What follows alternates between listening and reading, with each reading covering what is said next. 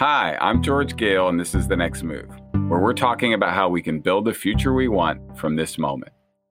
My guest today is Robert Kraig. Robert is the Executive Director of Citizen Action of Wisconsin. He's also an author, a history buff, and has a PhD in rhetoric. When I first became a community organizer, it was really a field that was designed to win the best thing possible within the existing political and ideological landscape. We really were kind of oppositional forces to whoever was governing. And if the mayor or the city council person or the governor was conservative, we'd try to win the best thing we could from them. If they were more moderate or progressive, we'd try to win the best thing we could from them. But we actually weren't active in trying to shape either the ideological or political landscape that we were operating in. And we didn't win a lot of stuff because of that. And so the last 15 years, there's really been a shift in the organizing field to say, no, we want to shape the political landscape that we operate in. And so people have created sister political organizations that do elections and try to get people elected out of our membership or people that have similar values and a vision for the world. And as you start to do that, you get into the complexity of co-governing, of actually having some power and responsibility in shaping what happens. And it's tricky and it's hard and it's messy. But we're like into that process and we're learning a lot all the time. So I called Robert Kraig up, who's the Executive Director of Citizen Action Wisconsin, really to talk about healthcare in the context of a pandemic, because Robert's an expert and been organizing on healthcare for a long time. But he dropped a little bomb in the call around the need for us to think about a potential Biden presidency through the framework of coalition governments. And it really stuck with me. And I think it speaks to maybe the next co-governing challenge that we got to wrestle with. And I'm excited to talk to him about that next. When it comes to this pandemic, like what's been exposed about healthcare and our healthcare system in America? The part that I think that's beginning to dawn on people is the way the health system is structured so that consumers face cost in every stage, even if they're insured, right? At every single stage in a different way through this complicated Byzantine system where they're outgunned, where they don't have the knowledge or the capacity to argue with insurance companies and hospitals. That is actually a barrier to controlling a pandemic, a huge one not faced by other countries that do not have a system like ours, because people are not going to get the testing and treatment you need, the scale you need in order to operate safely under a pandemic. They won't do it if they're going to be thousands and thousands of dollars of bills they can't afford. And even if you're insured, that's the way it's structured.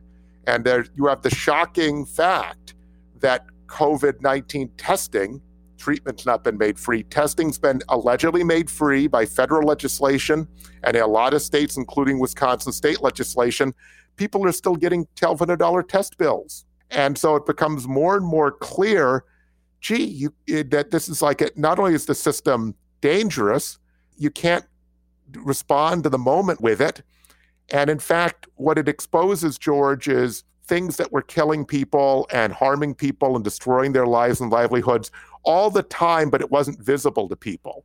Mm-hmm. And so now it becomes more visible, which is an opportunity, but we still have to get to people with a simple story of what's wrong here and how you would solve that problem. And we need to get beyond doctrine on the left and think much more clearly about what would create a new common sense. So we're talking about building a new common sense. What meaning would you want the majority of Americans to take away from this pandemic as it relates to healthcare? We need to establish healthcare as a right on the same level as the First Amendment. It is a right that has to be guaranteed, and to guarantee it, it has to be provided by our democracy for everyone in the United States. And I mean everyone means everyone. Beautiful thing about a pandemic, you leave people out. Not only is that immoral, but let's say you don't have empathy for people who don't fit into your view, your circle of empathy of what the community is, community of interest, it risks you, your family, your community, if you define the community so narrowly, as well. So it's this huge opening to expose what's wrong with modern conservative ideology, and not only how immoral it is, how dangerous it is. So what policy openings are on the table now? that weren't on the table 3 months ago, state or federal? I actually think we ought to be able to get guaranteed free testing and treatment and the conditions to enforce it and start to create this kind of public kind of thrust within the private commodified healthcare system. Because if you think about it, the more you put back under the sovereign control of government, the more it's a stepping stone towards ultimately making it something that the government guarantees and control through the people. There's a very good bill, Pramila Jayapal's bill, George, which guarantees Medicare to everyone uninsured for COVID-19 and for COVID testing, just overall comprehensive healthcare, and covers the copays for COVID-19 for everyone, even if you're insured. That would be a huge wedge to show the American people that the only thing that could make sure that you were getting free COVID testing and treatment, that everyone was covered during a pandemic, which we need to contain the pandemic, was Medicare for all. What an opportunity. And it's not being proposed by our side for real. It wasn't even a major push from what I can tell to put it in the HEROES Act. I mean, Pramila Jayapal tried, and she, as you and I know, is from our world, but she needs more of us aligned behind her on this. Mm-hmm. Yeah. I mean, I would say I think Pramila's bill and the notion of guaranteeing Medicare for all for people through the pandemic is one of the best policy ideas sitting around. It's expanding on one of the most popular programs really in American history. We actually know it works. And I do hope, my sense is we're going to have multiple federal legislative packages. So I think that's something I'd hope listeners to this podcast and others would be thinking like, I want to get behind that idea. Because as you said earlier, like this is a public health moment. This is a healthcare crisis moment. And then all the other crises are like spinning off of that. And so for whatever reason, we weren't ready to move it in this last go around, but I think we got to get people organized around supporting Pramila. And I think Sanders introduced the Senate version of that, and we're trying to push on that. And I would even like to see us really working, candidate Biden to get behind that idea, because we have no idea how long this is going to last.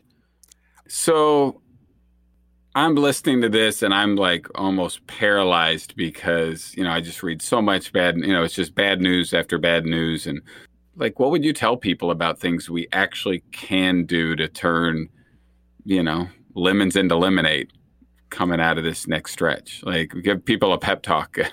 Really, the Great Depression and the New Deal is the best model I can come up with, because it started during a Republican administration, okay? It was actually a much better Republican president than Trump, one of the most capable they'd ever put forward. Herbert Hoover was not an idiot at all. And he did push the envelope as far as Republican ideology at the time, but it just was all inadequate, right? So basically, you had to completely do things that they were unwilling to do, which is where we are with Trump and McConnell, and actually with a lot of mainline Democrats, that to succeed, we have to do things they've never wanted to do, that are outside their comfort zone, in which they've called wild socialism before and communism, right? And so once you got Franklin Delano Roosevelt, and I want to be clear, we tend to lionize leaders. Leaders, I don't think we just wait for great leaders to come. I think great leaders come when we organize, and we have created the conditions that make great leadership possible. It's both the moment and the movement together, right? Mm-hmm. And so Franklin Delano Roosevelt was made by movements and by people and by all of the previous work done by the previous 20 years. People don't realize that when the New Dealers were experimenting, they were experimenting with all the ideas developed during the Progressive era. And so if we hadn't done all that thinking, that's what we can think about what we've been doing the last 10, 20 years, George. We've been playing with ideas that now become relevant. If we hadn't had them out there, they wouldn't ever be applicable and usable. You don't just invent brand new things in the moment. They had to have been thought of before and at least conceived to some degree. Mm-hmm. But if you think about the Works Progress Administration and its predecessors, it was complicated. It was in at least 3 stages, which ended up employing, if you add all of the stages, about 8 million Americans directly paid by the federal government. No one realizes how radical that was in the 1930s.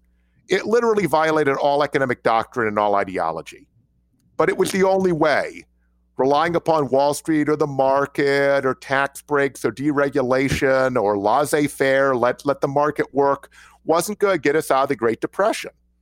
And so we're in the same situation where both right-wing doctrine and kind of mainline Democratic doctrine is totally inept to the task. And therefore, these big things are not only necessary, they're possible, if we can make the case. Because the other side positions not only will not work, it'll be clearer they're not working. They haven't worked all along, but they had enough kind of propaganda and enough ideological cohesion and create enough confusion for people not to fully realize it, or not enough people to realize it, right? And so this is a moment where it's like the rock is picked up and all the critters running underneath the rock are now visible. It's all visible, all the warts. It's what we do with it. And so this should be a moment of hope. We can't control that there's a pandemic, even though we could have contained and prevented this, right? But now that it's here, and obviously it's our obligation to make it better and contain it or end it as quickly as possible. But in the meantime, we cannot waste the crisis. This might be the only real chance in our lifetimes to actually fundamentally change the structure for the better and change the direction of this country. And it has to happen before 2030, or we will have a die-off because of a climate disaster that's worse than anything we've ever imagined. That could be 90% of the species. No, I feel like we have to nail this moment. Something that really resonated with me as you talked about the Great Depression and kind of what came after. I remember as the financial crisis hit, the good ideas that were laying around, like the Consumer Financial Protection Bureau, really championed by Elizabeth Warren, like we were able to move that. That had been something she and others had been thinking about, and we were able to move that through like a battering ram. And then other cases, people were like looking around for ideas, or we were putting a new idea, at least into the kind of public sphere for the first time. And we hadn't done the work to set it up and position it. So whether it was a financial speculation tax, busting up the banks or nationalizing the banks, there had not been enough work done. And not that there hadn't been intellectual work done somewhere, but there had not been organizing and positioning those ideas. And therefore, when it was time to move them, we just weren't capable. I feel like we're in such a better position right now. And that over the last 10 years, thanks to organizing and social movements, we've been positioning ideas like Medicare for all, like universal basic income, like free college, like debt cancellation. Like those ideas have movements around them. They have bases. They have elected champions. How do we take advantage of that? Paid family medical leave. You might have had on your list, but I'm just thinking about the ones that... Yeah. It's a long list, actually. Universal family care, as many are calling it. And so, yeah, I think that the crisis wasted of the Great Recession actually, despite the fact that you can feel forlorn about it, actually created kind of a fulmination on the left that created a lot of these ideas and a lot of this organizing. Not created, but brought them to scale and brought them to consciousness. Obviously, the ideas go way, way back. They're somewhere, right? And so, in a way, the crisis wasn't wasted. We didn't get what we wanted out of it or needed out of it, but because we got something out of it, right? And, Mark Twain probably didn't say it, but he's alleged to have said that the past doesn't repeat itself, but it rhymes.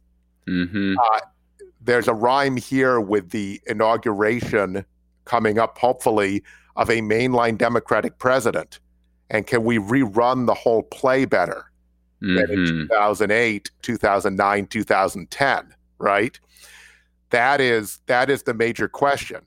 And if you think about where we are now, George, because I think that what's emerged with Bernie Sanders is also the development of what amounts to two proto-parties within the Democratic Party. I think it'd be two separate parties in the parliamentary system. It's that we're forced into a two-party system in the U.S. system, that they're in one party. I think that Biden has to create something closer to what in a parliamentary system is called a coalition government. And if he doesn't do that, it makes it much less likely he either doesn't win or doesn't win the Senate, right? Because he won't win by a big enough majority. And also, it's going to make sure that the ideas that are most likely the New Deal ideas of the 21st century, right, the Green New Deal and whatever else you want to call it ideas, aren't part of the mix, which is what happened with the Obama administration. What can we do? Like, suppose Trump is gone and Biden is the president. What can organizing do? What can social movements do? What can any everyday people listening to this podcast do that helps us shape the context that a Joe Biden presidency would happen in? Ideally, we'd have a VP who would be in that other proto-party, but also a woman of color, ideally, right? It's got to be cabinet officials. It's got to be members of the economic team, people at the White House. There's got to be more like a coalition government where there are some clear progressives in it in roles of influence. And we've got to fight for that. The platform is part of it as well, but it can't just be the platform. It's got to be all of these other things as well. Real commitment. If Biden was smart, he'd do it. It would make him stronger. It would unify the party. It would get him a greater, richer range of ideas. He's shown some capacity for growth. I don't know if it'll be enough because he's been acculturated in 40 years in the center of the American establishment. But what can we build around him? Maybe it just puts more pressure on the movement and more pressure on who we get in that administration, because I don't think she coined it, but she likes to say, Elizabeth Warren likes to say that personnel is policy. I want to play out this coalitional government thing for a minute if we can, because I haven't thought about it in that frame. And I think it's actually powerful. And I think it's something if we could have lots of progressive folks kind of working with that, thinking it through. So like, what are some key, things you think we need to know about coalitional governance, or really simple frameworks we could be thinking about around here's some of the ways we might operationalize that in a real tangible way? Well, my premise would be that we are owed, we as progressives, a piece of power in a Democratic administration, some level of power sharing. But if you look at the delegate count, how many delegates Bernie got, right, would suggest that a very large segment of this party, not a majority of delegates, but a lot of delegates, right, a very large number, support this bolder agenda. But we have to understand our position cannot be that they're going to do our whole agenda. They won. I'm talking about the other side of the Democratic Party.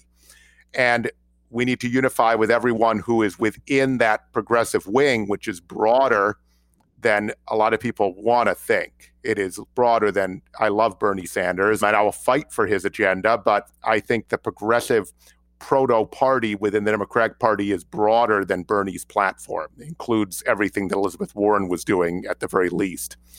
And so we've got to unify across that spectrum, or we won't be able to wield the power we earned in this election, and therefore we won't be able to get anything.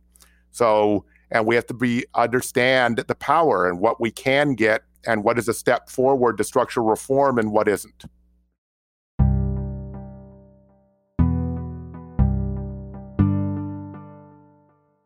Thinking through this co-governing challenge through the lens Robert laid out of coalitional governments, like different sub-parties coming together to form a majority, it's super interesting. I've never thought about it just like that, and it's something I'm going to chew on some more.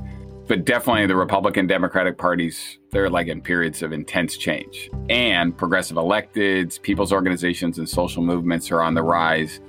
We're taking more power, and we're shaping the context that governing happens in.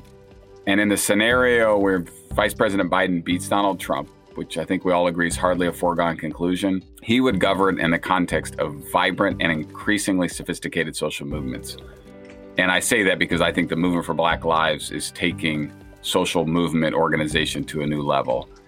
As I think back to some of the things that Robert said, I feel like we have to look at a Biden presidency as being multiple things at one time.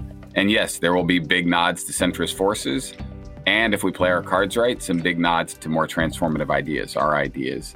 There's no question this is terrain we can play a role in shaping. You can learn more about the work that Robert and Citizen Action of Wisconsin are doing and what you can do at peoplesaction.org/nextmove. You can find Robert Kraig on Twitter at RKRAIG1912. This podcast was produced by People's Action and the Mashup Americans. It is executive produced by Amy S. Choi and Rebecca Lair. Our senior producer is Sarah Pellegrini. Our development producer is Melissa Lowe. Production manager, Shelby Sandlin. Bye now.